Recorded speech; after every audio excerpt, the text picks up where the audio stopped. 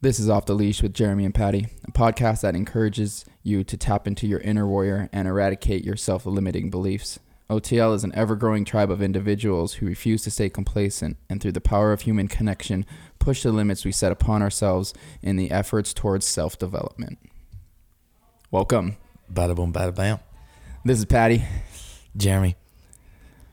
Wanted to start off by thanking all of our listeners that have tuned in and sent us feedback, and I'm just overwhelmed with the amount of support that we have gotten through our community, and it means a lot, so thank you.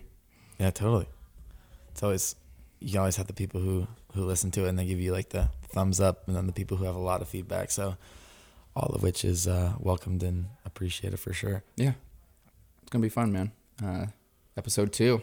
Yes, we're here with Tyler Hansen as well on the computer behind the scenes. On the keys. Yes. But it is a new year. Yeah. 2020, which is freaking crazy. New decade. That is true as well. That is kind of, I don't know, that's kind of weird. We're in the 20s. I didn't even think about it, too. I was just like, oh, it's just another year. And then my wife was like, yeah, but it's a new decade. And I was like, oh, my God. And then I started to think of the last 10 years. Dude. It took me back. Those 10-year flashbacks when you start scrolling through pictures and you're like, whoa. Yeah. Whoa. But I got clean at the beginning of 2010. So when I really thought back to the decade, I was like, holy shit! This last decade was nuts, dude. That's a leap, bro. Right? A leap. I know. So I started scrolling back, and I was one. You just look so much different, which is one thing, and then you it's crazy because when you look at pictures. Pictures are so crazy because you can remember that exact moment in time, where you were, what you felt like. Mm-hmm. But yeah, it was super insane. I was doing landscaping and just pulling trees around and looking nasty, dirty, and it gives you such a different perspective on where you were and where you came from. So was your accident in the last 10 years too? Yeah, it was right on the cusp. Yeah. So it was the whole eye thing was in the last 10 years. Yeah. Too. So it's massive transformation. That's pretty cool. Crazy that people were born at 2000 are 20 years old now. Yeah. That's so strange. That's a trivia one too, because a couple of my younger generation cousins were like that, and then now it's they're 20, 21. I'm like, what the hell? Yeah. Or you get you're drinking legally. Or you get the kids that were tiny when you're growing up, and they're you get the graduating from high school card in the mail, and you're like, wait, what? Yeah. You're supposed to be young forever. Yeah. So my nephew's like that right now too. He's 15. Dude, that's a trip. Are you 15 years old, man? What the hell are you doing with your life? And you just gotta still let them know you can throw them around a little bit. Oh, that's automatic. I still jump on the skate. They're all into skateboarding. I just jump on couple kickflips. Yeah, I was a skateboarder. So, dang. But they're at that stage where they're learning how to ollie and learning how to kickflip. I was like, yeah, give that to Uncle. Let me show you how it's done. Let Big Uncle get on this board.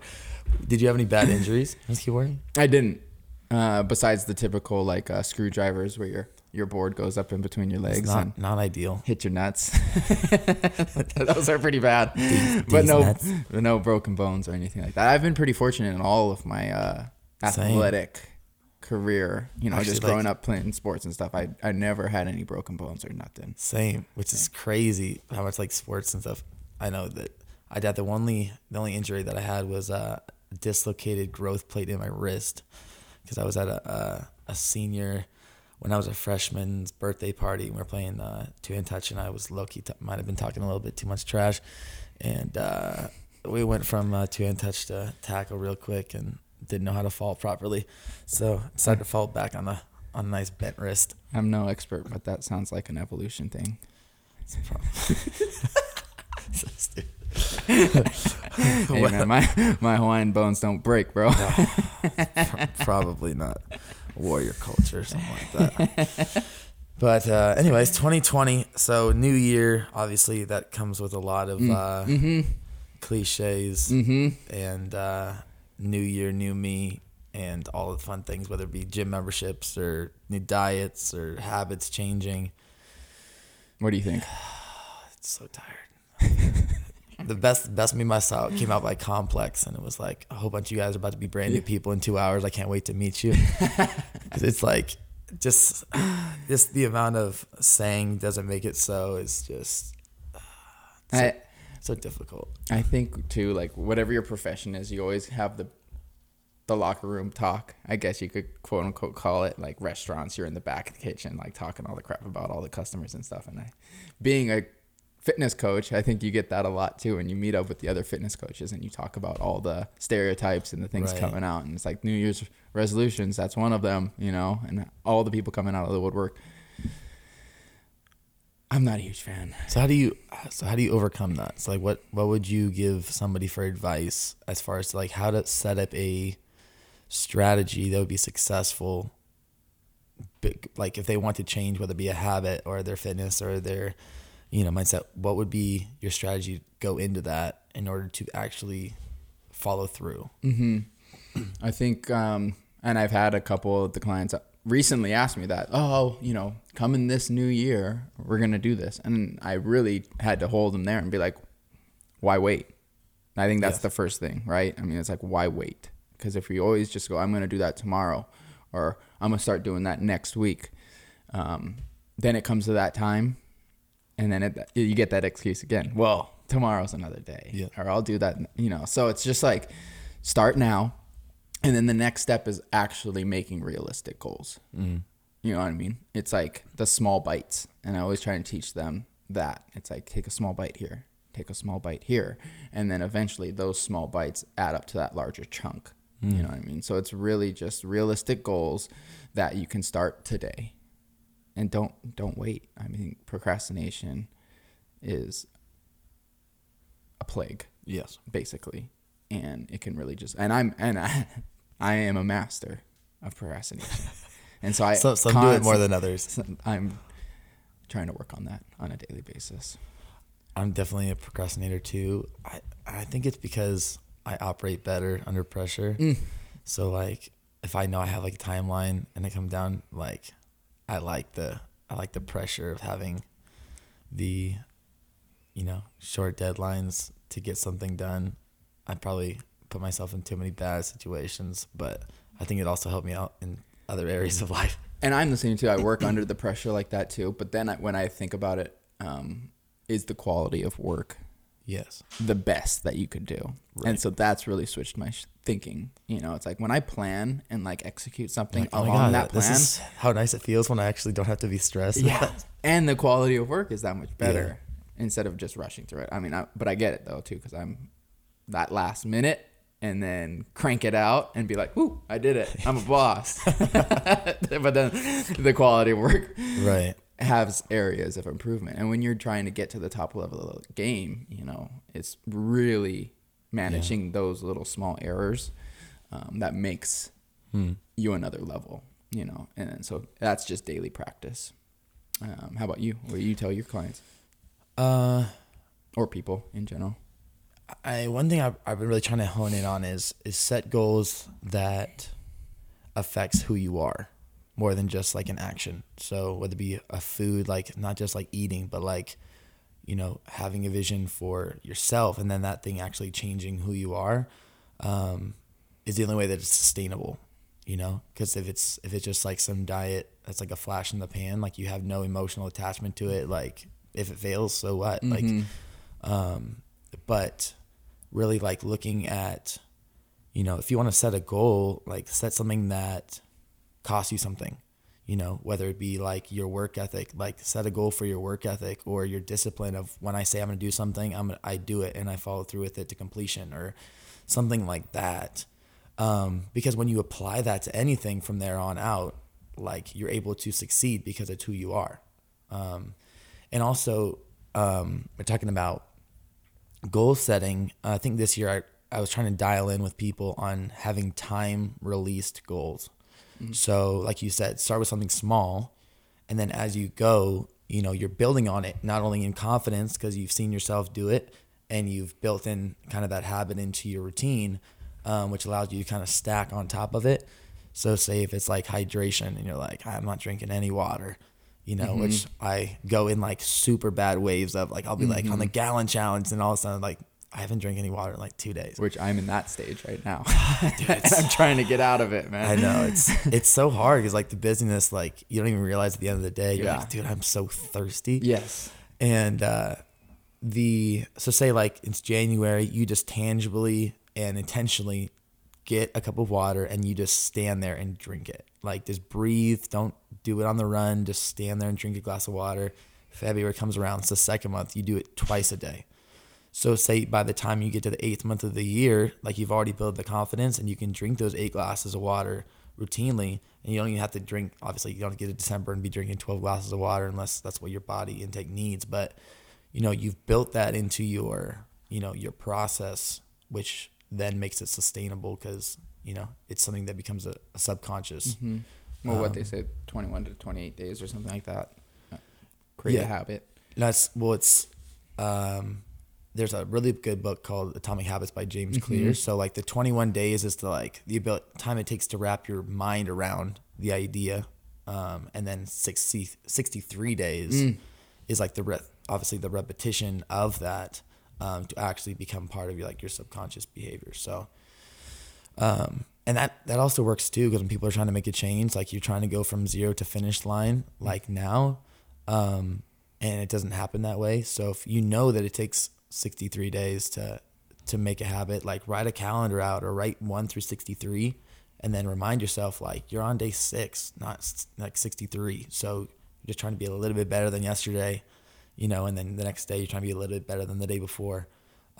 So, you know, it's one of those things where when you take like time out of change, like you take the grace out of the process. Yeah.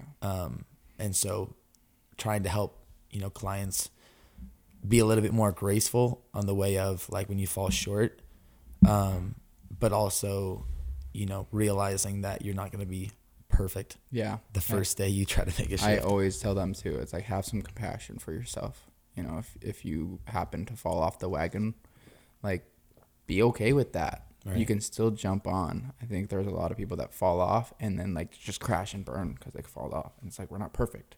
Right. And it just takes this time for that dedication for this goal. How important is it for you?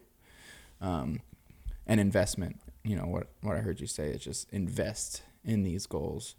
I think with those taking small bites, it helps in the terms of results too, because it's a lot easier to go towards your goals if you see results. And so if you have just this long-term goal, it's hard to see your progress along the way. But when you track it down and have little mile markers along your way until you hit that big goal, then it's like check, check, check. And then eventually you get to that bigger prize. And so with goals, a little hack, I guess, that I have always used that's in my toolbox is write them down. I think a lot of people have no problem talking about them, right? I definitely fall in that. But if you just talk about your goals, then they're just dreams, right? But if you write them down, and I'm not talking about, I mean, if you can, write them by hand, because I think there's a little bit more power behind that. So I keep a little journal and write down whatever goals I have throughout the year. And then I read them every night, you know, and that just keeps me focused. And then before I go to bed, when I review my day and take that inventory, I see if I've made progress in that, or if I did anything that takes me steps towards that goal. And if I didn't, then that's okay. But then I can go into the next day saying, okay, I need to do something that takes me towards that. Because I think it's really easy to have a goal, and like if we don't have any accountability towards ourselves for it, a whole week can go by because we get so caught up in our schedule and then we never made any progress. Right. And then that's a whole week that you never made progress, you know? And so it just disconnects us that much more to, you know, just achieving that. And then we can be discouraged when a whole week doesn't go by and you don't see any progress. You can get discouraged about it not happening. Yeah. Yeah. And I was listening to something yesterday, and the guy was saying, like, take your goals, and like, I think on average people look at their phone like 250 times a day, which is ridiculous. So he said, like, put your goals as your lock screen. So like every time you go like check your phone, you're just like staring at your goals, you know? It's like, I mean, obviously there's extremes, but That's funny. you know, it is that kind of, while you're at it, you know, remind yourself of what your mission is. Yeah. Well, that guy sounds like a smart guy because I have that. I never knew. Maybe I was listening to you. Yeah, maybe it was this smart guy me? God, that guy sounds really smart. Did you have a goal in 2019? Did I have a goal in 2019? Yeah, like you had. Of course, I had goals in 2019. Like, do you know who I am? Did like, was there something that you were super proud that you accomplished? Yeah, you set out to do? the off the leash remote coaching, man. I started that in January 2019, and when I did the year in review, I was actually telling my wife this, and I wanted to have. So like when I write my goals out, I'll try and be as specific as possible. So I'll be like, okay, this was in January. I was like, okay, by June, July, I want this many clients, you know, and that was just one of the goals. I didn't make that mark by the time I wrote down, but I did make it by the end of the year. And so I did get so many, and it was actually more than what I wrote down. So that was really cool. Totally. So I made, that was just one of my goals that I made and achieved. I feel too that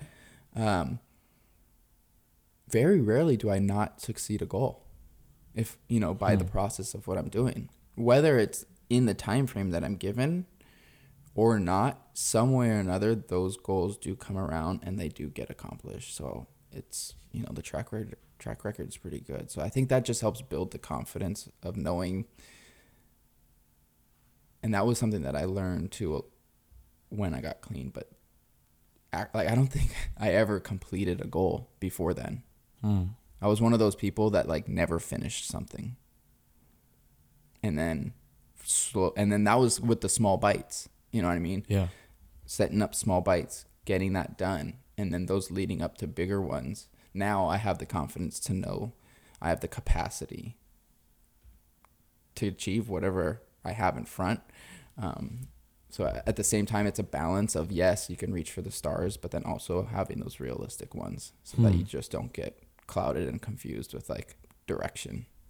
Yeah, let's talk a little bit about that. It's kind of like when you look, you know, obviously we've done our fair share of looking at achievers and people who write books and podcasts of people who've done just crazy things, but I believe I want to say it's Paige Hathaway has a book about not stealing people's rock bottom. And how most people who, you know, achieve something of greatness, they have this moment where like there's a rock bottom that's hit. And, you know, for me, I like to call those core moments, and like where you really figure out who you are at the core, you know, and, life is interesting in a way of, you know, it's going to let you fall until you decide you're done falling, you know, and sometimes you fall until you hit the bottom. And the goal is to, you know, hopefully you have people around you that don't let you get there. And some of us are determined to get there no matter what, you know. But did you have, obviously you talked about your story a little bit, but do you have like a core moment where you're like, this has got to stop? Or like what brought you to like make that about face? Yeah. I didn't realize we're getting into this now. Way to spring it on me. So I do like, off of what you're just talking about, I think one thing that always resonated with me was our rock bottom stops when we put down the shovel. You know what I mean? And that's just going along those lines, like when we've had enough, you know. And I can remember specifically the experience that I was having when I was at that spot. And it was kind of a combination of two events, but within a month span. The first one was getting ripped off for like the thousandth time, whatever. I was just trying to get a pill, and the dude ran off with my money, and I was hurting, and I was dope sick, and I was going into work. You didn't have the cardio at the time. I did. Definitely didn't have. I had some lung conditioning going on, but it wasn't the right conditioning. But no, so he ran off with the money. I was dope sick. I was supposed to be at work in like half an hour, and I was just like, and so like to backtrack a little bit too, I was a very successful dope dealer, right? And so going from there to a spot of my quote unquote rock bottom where I have people ripping me off for a pill, my ego was just like shot, you know? But God bless that. I mean, because it snapped me out, you know, and I was just like, I can't do this. And I was like, I'm done. And so that was the first kind of trigger, maybe the spark. And then I was getting clean. I had maybe 3 days under my belt, you know, but I woke up in bed and I just felt like a skeleton. I rolled over. I could feel my hips basically from the mattress springs, like pressing against my hip bone. You know what I mean? Just like rugged, dude. And I just crawled out of bed. My bones were creaking. I was sore coming down. And I was just like, I'm never going to feel like this again. I get chicken skin talking about it because I do live that day a lot because that is one of my main fuels and why I'm so deathly afraid of losing my gains. Because I don't want to feel skinny again like that. I could fit into my ex-girlfriend's skinny jeans, man. I was just like, crazy. I was skin and bones dripping wet. Like, yeah, because it probably, you know, it's like that, just that imagery, you know, it's one of those things that will never leave your mind. No, it doesn't. That feeling, like, not just like the picture, but the feeling, your brain, what's going on in your brain. Like we said, like when you just look back at memory like that. Well, and it's one thing I taught myself too, to never lose that. Like to stay very raw with that feeling. Because in the road of recovery, you see people come in and out the rooms all the time, and a lot of them die, especially for having so many years. You know, I had a friend who had 10 years clean and decided to go back out and use and died. Like, dang. That's his story, you know? And so it's like, and I'm coming up on, you know, a couple more years, knock on wood, and I will be at that 10-year mark. And that he has always been a major figure of what can happen, you know, if you lose track of that, you know, things are going good now. Like, I don't need that. I don't need, you know, I don't feel like I could maybe go try that, you know, or something like that. And I just have to keep that memory fresh about rolling out of bed and like how that felt and how disgusted I felt. So what was the first, like, so you have that realization, obviously there's probably a lot of people that have those moments, but like what you do next matters a lot. And so like, what was the first thing you're like, I got to do this? Like, what was your next step? My next step was, and I think people can relate to this too, is I had no fucking idea. I had no idea what the next step was. You're like, don't know where I'm going, but I can't stay here. Exactly. I had no idea. And I think I think a lot of people get stuck in that because it's a very overwhelming and shocking feeling to be. At the time, I was 25, so you can only imagine people that are trying to get clean at 30, 40, 50 years old. But I was 25, and I had no idea who I was. I had no idea how to live life. That was not by the rules of the streets, you know, like a functioning human being. I had no idea. So, I mean, I don't know what to do next, but I can tell you the process that I took. And so I worked in restaurants at the time, and people that work in restaurants know that there are some interesting characters and there's the always shenanigans that go on at a restaurant. I knew that I couldn't trust myself, especially with a couple of my coworkers were the people that I used with. That makes things difficult. So it makes things a little tricky. So I didn't trust myself. So God bless her soul, my mom would drive me to work and pick me up because I knew where the dope spot was. I knew if I was independently driving myself that I would detour you know, to say it lightly. Quick little stop I over would here. detour. So that was the kind of the first step, was just kind of having that responsibility taken away from me. And then I was a hermit. I was a hermit for a good 6 to 12 months of just staying at my house, not going out. And then I was blessed with the introduction to meetings. So I started to go to meetings. But that wasn't immediate. I was seeing a therapist at the time while I was using, and then after I was using. And so he saw that whole transition. But he was always encouraging me, like, I think you could do really good. Like, just go check these out. And I was really resistant. You know, I don't need that. And just decided to check it out. And this is that thing that we're talking about, setting goals, right?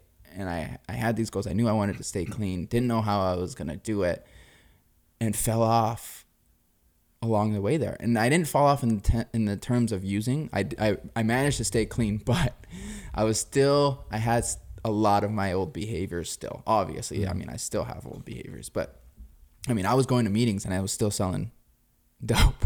You know what I mean? So it's like I was staying clean, but I was so attached to that lifestyle. It's all I knew. So I was still selling dope, but going to meetings. And then eventually it caught on slowly. It was a slow process. And then I started nipping some of those things away. You know, stop selling. Okay, I can't do that anymore. I don't have to keep flexing, basically, this street mentality. That was a big one, the hustle. I think besides the substances, my addiction to the hustle was one of the hardest ones to break. I bet. My phone wasn't ringing no more. Man, I felt like nobody loved me, man. Which is very true, though, at the same time. You don't have the dope. Your phone's not ringing it. So. So what was were those shifts, were those self-regulated? You're like, I'm just choosing to be different? Or did you have kind of somebody you were like looking at and being like, that's, if I'm gonna get there, I need to do this? I had, I think it's a little bit of both. And I think this goes back to just being one of my biggest inspirations, because where I pull things out of my ass, I have no idea where I get it from. But to backtrack a little, when I was living in Eugene, Oregon, when I was really deep in the game, I sold my dope dealing business, entrepreneurship 101, sold my dope dealing business, and picked up and moved back home. But I had a very bad habit at that time, and I kicked IV heroin use cold turkey. And that was wild. That was an experience. You would think that experience would have kept me off drugs, but it didn't. And I relapsed. And I relapsed for about a 12-month stint, and then on oxys. And then when I finally, fast forward to where that guy ripped me off for that one pill, and then when I decided to get clean, then I did that cold turkey as well. So it was like very much, I think, just my higher power watching over me, because after the fact I did that and was starting to go to meetings and kind of telling my story to people, they're like, I've been to rehab like 7 times and I just can't get it. I was like, how the fuck are you going to do twice cold turkey and then just like go to meetings and then you just stay clean? And I was just like, sometimes when I put my mind to something, it's just getting done. And then so I think that really has carried over. And I think also influences me to how I get things done today, because I can remember the struggle that I went through to do that, but it was all just mindset. And so it's like, if I can do that, which I know a lot of times it ends up in death for people, if I can do that, then what else couldn't I do? So it's a big fuel for my mindset. Well, I think that's huge, because like we're talking about, I was trying to say, when you set goals based on who you are, like whether it be you following through or like, when you set your mind to something, it's getting done. That becomes applicable to anything, So it's funny because that kind of street, like, grit, hustle kind of mentality, like, low-key saved your life. Mm-hmm. Oh, for sure. And it's like one of those things when you flip it, it's like that same drive that could kill you could also, like, make your life, and it's cool to see, how moments that, like you said, could be catastrophic. I mean, has been for probably thousands, millions of people. It's that, like, that little fight somewhere inside of you that's like, this doesn't get to win, Mm-hmm. And it's just interesting how, like, the same exact spirit could kill you or make you, like, the strongest human being you could know. It's about channeling. Totally. Flipping that channel, right? Because I know, on that same note, I know where to go still today. Like, I can make a phone call and be back out there. It's that, it can be that cunning, right? Yeah. Like, I know where to go. But to flip that and to be in a more positive direction is a skill acquired that I've learned along the way too. And to backtrack too, saying that it's not like, I really can't discount all the tremendous support that I've had along the way. It was not all me. I'm not going to be even that naive. One, my higher power, but two, family. My family was extremely supportive in that transformation. And then my core group of people that I got clean with in the rooms, they basically taught me how to live. You know what I mean? So it's like, they cannot be excluded out of my story as well. They were monumental in that transformation.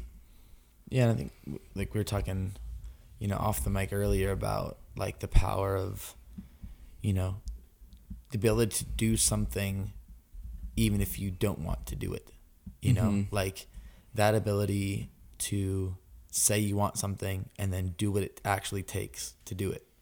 And there's I forget who I was listening to, but he was ex-military, and he was, like, super opioid abuser, and then he basically, like, stopped, like, pretty cold turkey, and it was, like, kind of unheard of, and then he went on to do X, Y, and Z. So they brought him before Congress, and they're like, how do we beat this opioid crisis? He's like, how do you get people off this to do what you did? And he's like, you know what you do? And he's like, what I did, I walked in the kitchen, I set the pill bottle down, and I never took another one again. That's it. Like, it's so simple, but we make it so hard. Totally. But it's like, it's that making a decision, and then it's that, like, when I make a decision, I stay true to it, and, like, whether that be, like, staying true to who you are, even when the moment doesn't lend well to that, or the way you treat somebody, regardless of how they're treating you in return. And, that's a super difficult lesson to learn. And it's a hard one, especially when you're at the lowest point, I'm sure, but it's cool to, see now, like, thousands of lives that are getting changed, by you because you made that decision, and there's so many other, it's like choose your own adventure books. Like, there's so many other outcomes that could have came out of that. For real. So it's cool to see. It's cool to see now, just like amongst your peers and stuff, to see people, being led into a better life just because you chose to, and that's something that, you for sure should be proud of. That's big time. I definitely feel proud, and I definitely hope that, this story is not for me to tell. It's more for that listener. That's all I ask. It's like, I don't get my bells and whistles off by preaching my story. It's like, I tell it so that someone can resonate with it and hopefully make that decision in their life to become better. And I think one thing that I've really learned too along the way with an addictive brain is to not listen to my thoughts. And I go in and out of this a lot because those wheels can turn. But the more I feed into it and the more I believe my thoughts, then the more chaotic my life is. If I can just ignore, especially the first thought. And I think that with someone that maybe is trying to reach those smaller goals, and like a big one is eating habits. That one comes to mind a lot. And people get that reward system off of certain foods. So when you start to, but if it's bad and you want to cut it out of your diet, then those thoughts come back, right? And your brain's telling you that you need it. Smaller version of addiction, but it's there. And not believing that first thought, and playing that tape out.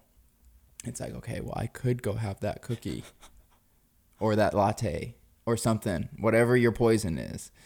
And it's like, I need it. Well, no, hold up. Like, stop yourself. I don't need it. What's going to happen? I'm going to have that latte. It's going to lead to several more throughout the week. And then I'm a month in and I haven't achieved anything towards my goal. Right? So it's like, play that tape out. How does that end up? And a lot of times it's the complete opposite direction of where you want to be going. Yeah. So it's really, okay, well, what am I going to do instead? So then it's replacing that, And so I think that has really helped me whenever times that I felt like I really wanted to use. And I get that still. After a hard day's work, I don't think about, man, it would be nice to have a beer. Fuck. I could go kick it on the couch, have a beer. And it's like, my first thought is, when have I ever been a one beer guy?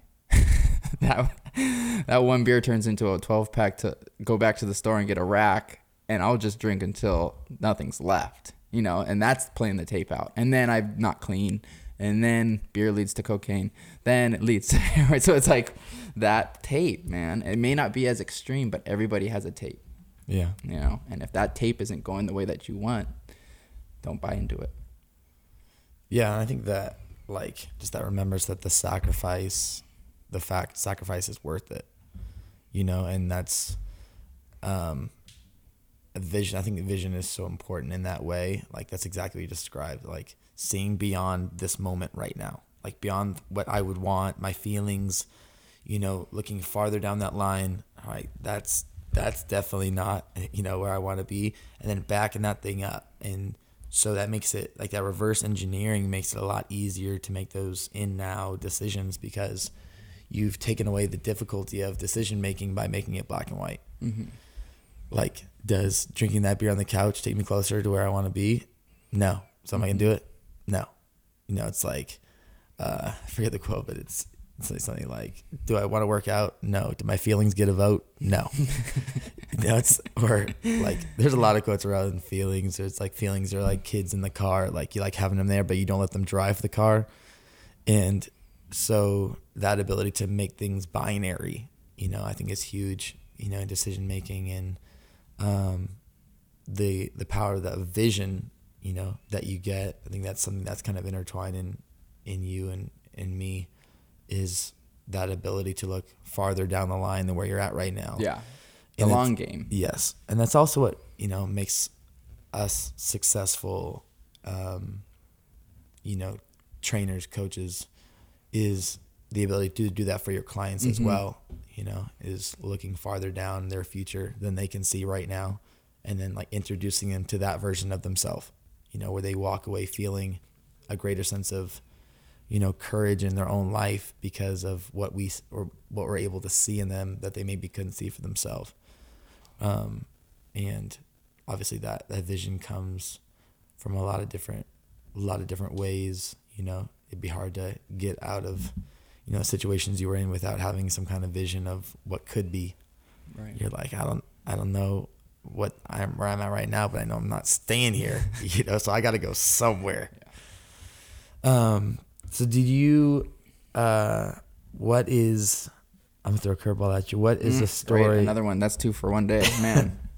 You're going to get tallying them up, bro. You're going to get really good at hitting the curve. What is a never told story about Paddy Gleason? A never told story. A never Never told story.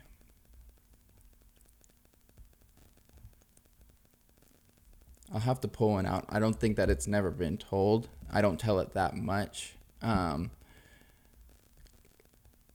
I would be completely honest with you.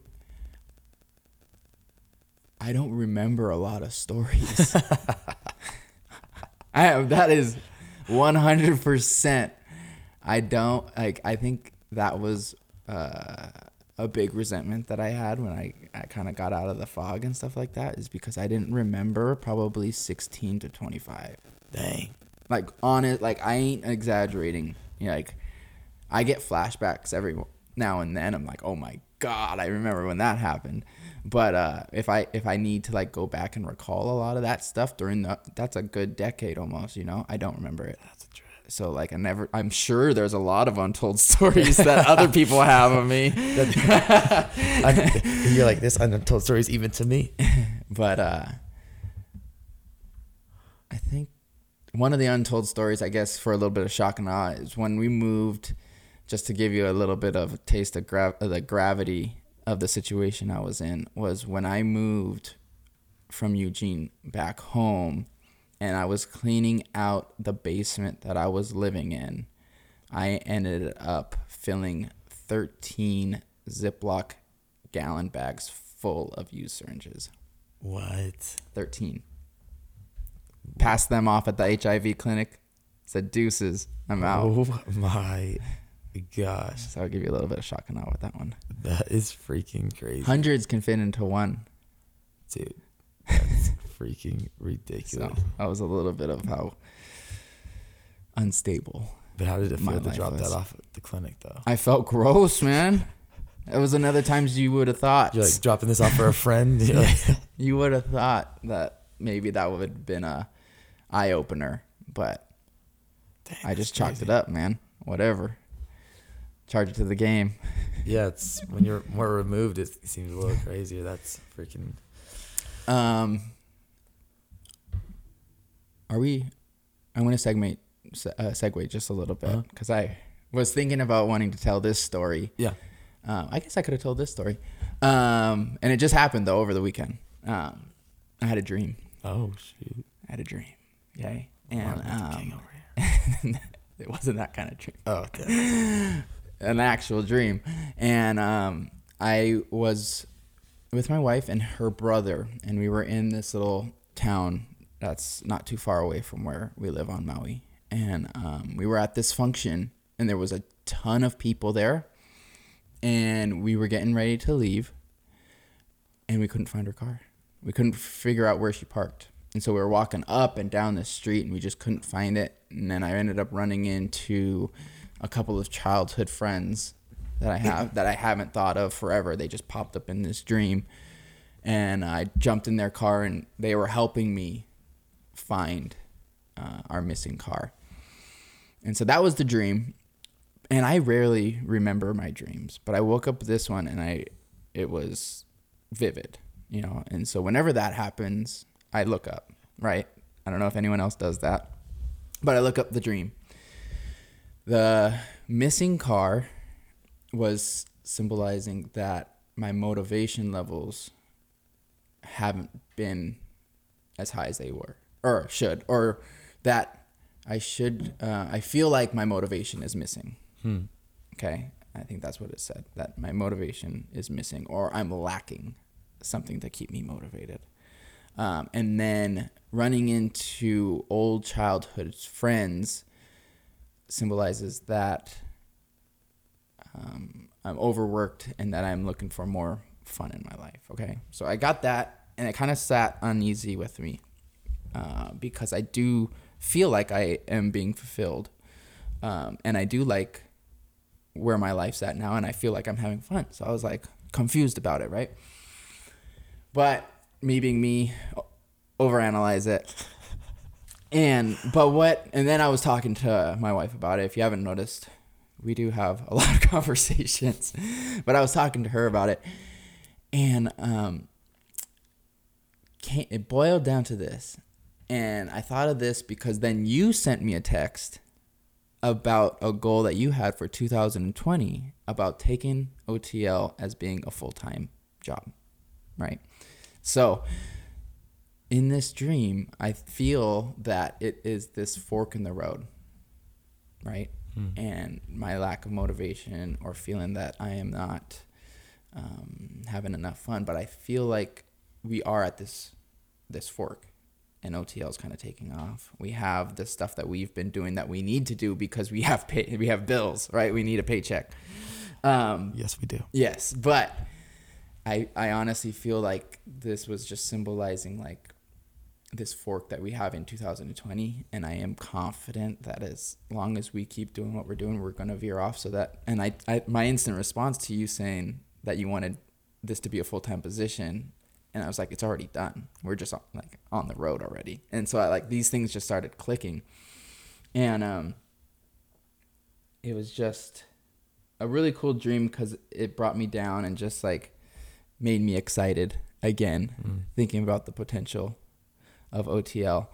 And yeah, I just wanted to share that. No, I think that's great. I think that's pretty close to what I've been feeling too, is, like sometimes, I don't know about for you, but for me, like sometimes grind mode feels like home, and when you get in and you're doing something that you're good at and what you feel called to, like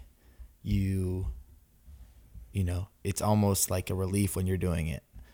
And, I spent like 2-3 years just like head down, just like going pedal to metal, and, everybody around you, like, be smart. Like the grind mode only lasts for so long. Like you're a young cat, but that's not a long-term sustainable kind of lifestyle, and I think obviously this last year I got married. And one of my mentors reached out to me right before my wedding, and he's like, one of the greatest pieces of advice I ever got was like during your wedding, every like 10-15 minutes, just like take a second to breathe and look up and see who's around you. And that really spoke a lot to me, and I think I kind of took that into my life now, where like you have your head down and like the check is nice and you're like doing something, you're going a place where you're fulfilled, you're giving people and people are receiving, and they're like, oh my gosh, you're changing my life, and like you feel good about the work that you're doing. But when you take a step back and you're like, you realize, how many, relationships have been distanced by, the putting of the head down. Yeah. And whether it be your friendships or whatever that have taken, a backseat and, been diminished. And, it's like, that's not the answer either, So the thing I love about, OTL is that, whether it be, our friendship where we know how to go, savage mode, but also like the ability to sit back and realize that like relationships are super important. And the walking it out and be able to turn that off, is a learned skill as well. 100%. And I think that's something that I've really found value in, just kind of in this last season of, getting married, and that's obviously a massive shift in life, and being surrounded by, other people who are in that same place where they're like, I don't want to work the 9 to 5. I don't want to be in like this structured environment. And on the flip side, there's also that struggle of like, the paying the bills and doing what you're supposed to be doing, like deep in your spirit. And I think that the beautiful thing we found with OTL is it's a combination of the two. It's people who are reaching out for more, whether it be physically, mentally, like all those things, and we get to go figure out life together. Like there's no one way to do it, like before we talked about off the mic, is like we haven't figured it out. Like we don't have this all figured out, and we're not the people who have like built $1 million company. Like we're in the process of building it together, and there's like I just find such a value in being in the trenches with people and like figuring it out. And like, I'm in a good place and I got answers that you need, you know, when you're in a certain place and vice versa, and building a community of people who are just dedicated to being, you know, learners and like have come to a humble place in life where you're like, I need help. And that's like taking away the shame of that question, is something that I'm super passionate about. Like taking away the fear of saying, I don't know.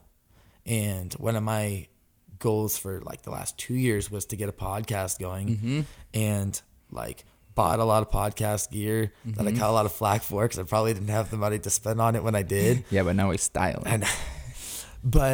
And like started, I probably had 3 different podcast names that I started and did a couple of episodes here, and it never came to fruition. But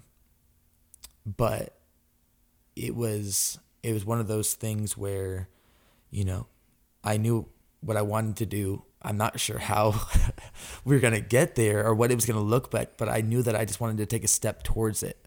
And that's what I want, you know, to always be a portrayal of not just what I ask people to do, but what I do in my own life is like pushing into that uncomfortable place and the limit. Like I would say everybody has a limit and a level. Like you have a level of which you've reached, you work towards, and then you have a limit, whether it be your talent, whether it be your fitness level, whether it be, you know, it could look so many different ways, but the dedication to constantly just push into it and take away the fear and the shame of saying, I don't know, or I need help, or how do I do this? Or, you know, the fear of trying, which I think is a huge part of, you know, that we can take out of our culture now, especially kids growing up. It's like just the ability to try without being ashamed of falling. And so, yeah, I'm super excited that we've come to this place. Yeah, and if I could just add one thing before we take off, I'm glad you brought that up. I feel that we work very well together because we both live in that boundary of comfort and uncomfortability, which is that area of growth, right? If you just keep expanding, then we deflate a little bit, but that growth has now stayed there. So then we expand that a little bit more. Yeah. And it fluctuates that way. And then we bounce off of each other a lot very well too, because I know that there has been times where I've told you to take a break, you know, and times that you've told me, you know, that we need to pay attention to the loved ones or to our relationships, and that we, you know, don't have to be in grind mode 100% all the time. It's like breathe for a little bit. And I think with that journey of OTL and us wanting to go full time with it, it's something special that we are sitting down here and recording these podcasts, because I know, so I was kind of thinking back to when I was a kid. I used to always search for those unknown bands. Yeah. And then I'd like them so that when they got big, I'd be like, oh, I was listening to them before they even got big. Right. And it gave you that kind of bragging rights. I feel like there's a lot of that kind of going on with OTL. And it's like people are able and have the access now to join in on this journey that we're taking. Yeah. Right. And we talked about this right before this. And it's like, we talked about those big hitters, you know, that are influencers right now. And we've kind of gotten their end product and how they reflected on how they've gotten there. And very rarely do you find someone that is taking you along in that journey. Yeah. And I'm sure there's going to be failures, you know, that we can talk about freely on here and like take away that shame of, I don't know what to do, or I failed. It's like people can be there to experience it. And I'm just really excited to kind of share that with people. Yeah. And then in the digital age, like one reason why I wanted to do a podcast was like, these are forever. Mm-hmm. Like that stuck with me too. When you said that too, I was like, yeah, that is pretty trippy. Like I would pay a lot of money to like hear, you know, my parents when they were like in their 20s, or, you know, when they had their own business and talking about life and their processes. And this is something that goes on for generations, especially for us to like look back in a time capsule, like no matter where this goes, and just to like have a moment in time of like where our heads were at and like what our lives look like. And, you know, to hear, you tell your story, and like maybe like the stuff that you'd say now you forget 5 years from now, Yeah. And that's the kind of cool of just documenting this process along the way. And I'm super excited to get into bringing on guests here to see different people's processes, and that's what I'm looking forward to. Yeah, the tool that they found, getting into the nitty gritty of some of the other people and how they tick. When you realize that the people that you look up to are no different than you at all, they've maybe made minor decisions here and there that have led them different places, or they've had resources, or people come along, or God moments where they get put in a place of favor, that they maybe didn't deserve, or they were right place, right time. But they're no different. We're all figuring it out together, and I'm excited to do it with you and with Mr. Tyler over here, and just pull our way closer a little bit better. Cool. Is that it? Bada boom, bada bam. All right. Thank you for tuning in. Don't forget, go and leave a rating and a comment in either Podbean or Apple's iTunes podcasts. Where can they find you on social media? Find me at Paddy Gleason, PADDYGLEASON. I like to stick to Instagram. I don't really go on my Facebook too often, so kind of the same way. Yeah. Find me on Instagram. How about you? I'm Jer_am_I on Instagram. That's usually the spot where I'm at. And you can find us at Off the Leash Lifestyle.